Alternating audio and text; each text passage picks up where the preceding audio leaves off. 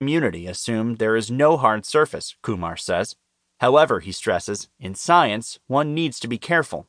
You need proof.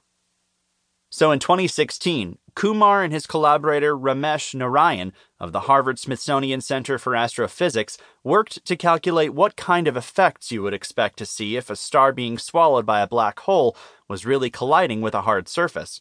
It would be akin to smashing an object against a rock, Kumar says, creating intense kinetic energy that would be emitted as heat and light for months or even years.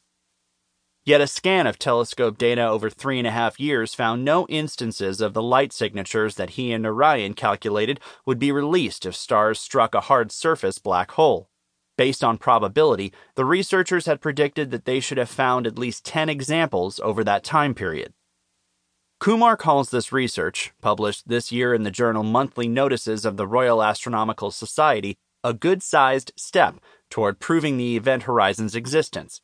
A hard surface black hole could theoretically still exist within his study's calculations, but the radius of that surface would have to be within a millimeter of the black hole's Schwarzschild radius, or the point at which the speed necessary to escape the gravity of it would equal the speed of light. Note the Schwarzschild radius is not always the same as an event horizon, since other stellar objects have gravity too.